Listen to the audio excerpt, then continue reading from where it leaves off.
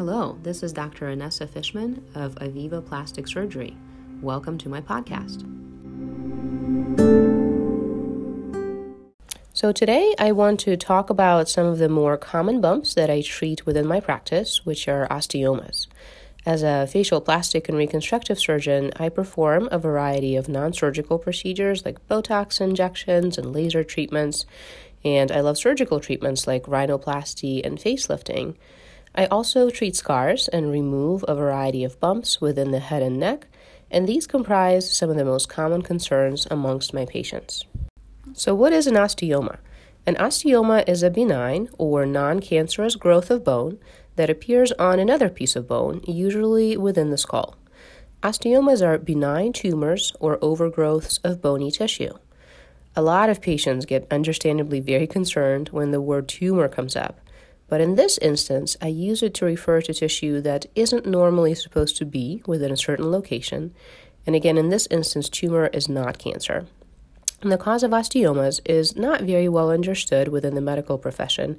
And the current thinking is osteomas arise due to a combination of genetics, trauma, or infectious history.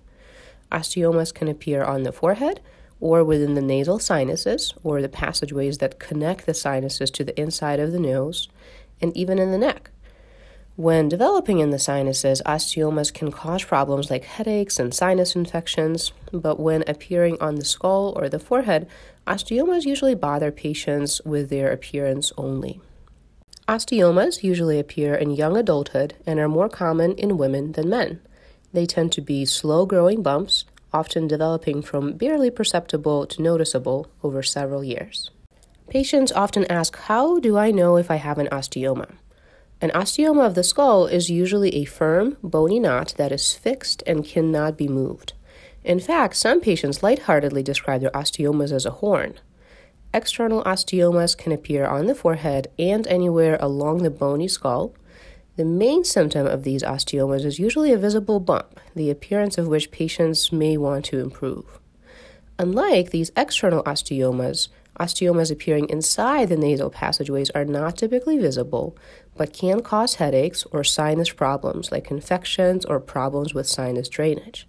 Made of bone, osteomas can be seen on X-rays and CT scans. In my experience, these imaging studies are typically more useful for intranasal or sinus osteomas. In general, I treat most external osteomas without imaging, unless they are in an unusual location or are very large.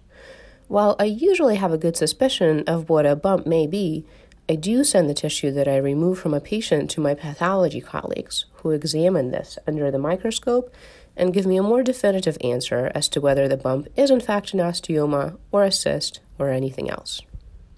Let's talk about treatment options for osteomas. If an osteoma causes symptoms or has an undesirable appearance, I usually remove it surgically. The vast majority of the osteomas I see are the external skull kind, and in most patients these are very amenable to being removed via a small incision over or close to the osteoma bump. Because everyone wants to avoid a visible scar, I sometimes remove forehead osteomas through small incisions hidden within the hair of the scalp. These surgical excisions are, for the most part, quite straightforward. I usually perform them in the office with the help of local anesthesia, which is injection of numbing medicine, and Pronax, which is laughing gas to relax the patient.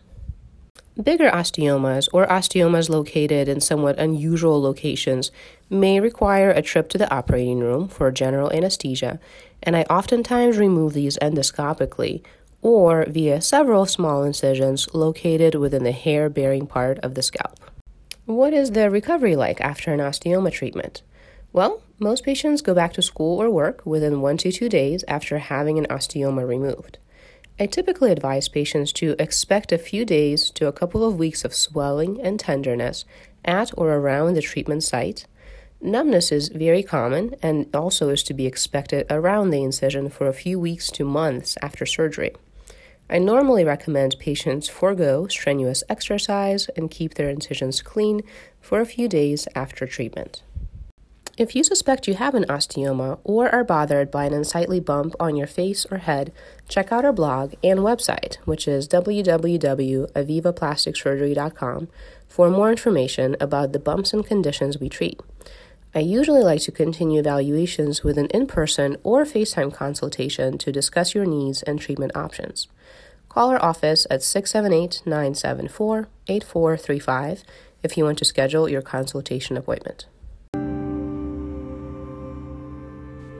This is Dr. Inessa Fishman of Aviva Plastic Surgery, and thank you for tuning in.